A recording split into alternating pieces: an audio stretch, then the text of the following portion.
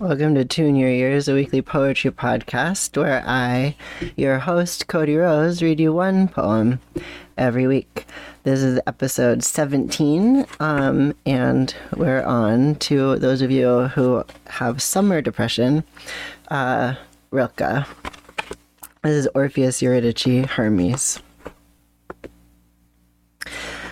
That was the deep, uncanny mine of souls. Like veins of silver ore, they silently moved through its massive darkness.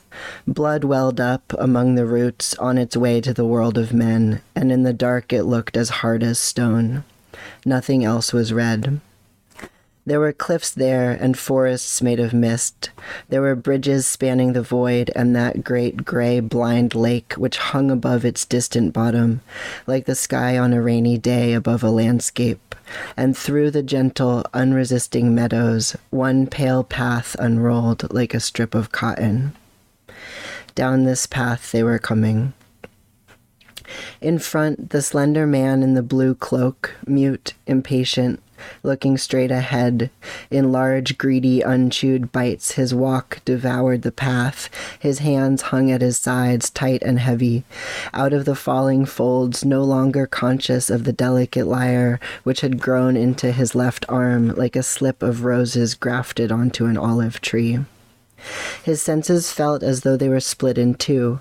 His sight would race ahead of him like a dog, stop, come back, then rushing off again, would stand impatient at the path's next turn, but his hearing, like an odor, stayed behind. Sometimes it seemed to him as though it reached back to the footsteps of those other two who were following him up the long path home. But then, once more, it was just his own steps' echo, or the wind inside his cloak, that made the sound. He said to himself, they had to be behind him, said it aloud and heard it fade away. They had to be behind him, but their steps were ominously soft. If only he could turn around just once, but looking back would ruin this entire work so near completion.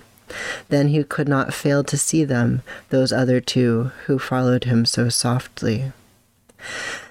The god of speed and distant messages, a traveler's hood above his shining eyes, his slender staff held out in front of him, and little wings fluttering at his ankles, and on his left arm, barely touching it, she.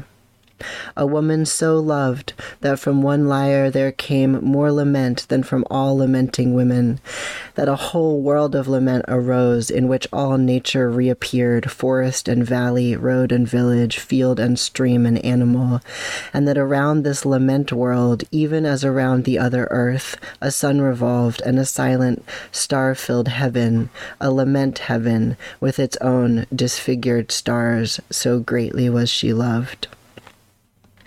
But now she walked beside the graceful god, her steps constricted by the trailing grave clothes, uncertain, gentle, and without impatience. She was deep within herself, like a woman heavy with child, and did not see the man in front or the path ascending steeply into life. Deep within herself, being dead filled her beyond fulfillment. Like a fruit suffused with its own mystery and sweetness, she was filled with her vast death, which was so new she could not understand that it had happened.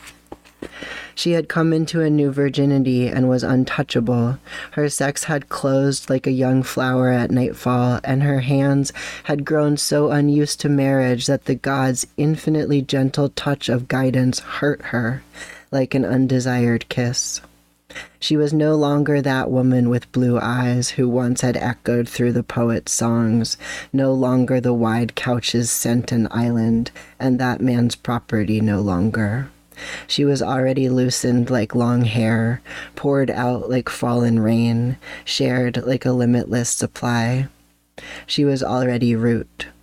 And when, abruptly, the god put out his hand to stop her, saying, with sorrow in his voice, "He has turned around," she could not understand and softly answered, "Who?" Far away, Dark before the shining exit gates, someone or other stood, whose features were unrecognizable. He stood and saw how, on the strip of road among the meadows, with a mournful look, the god of messages silently turned to follow the small figure already walking back along the path, her steps constricted by the trailing grave clothes, uncertain, gentle, and without impatience.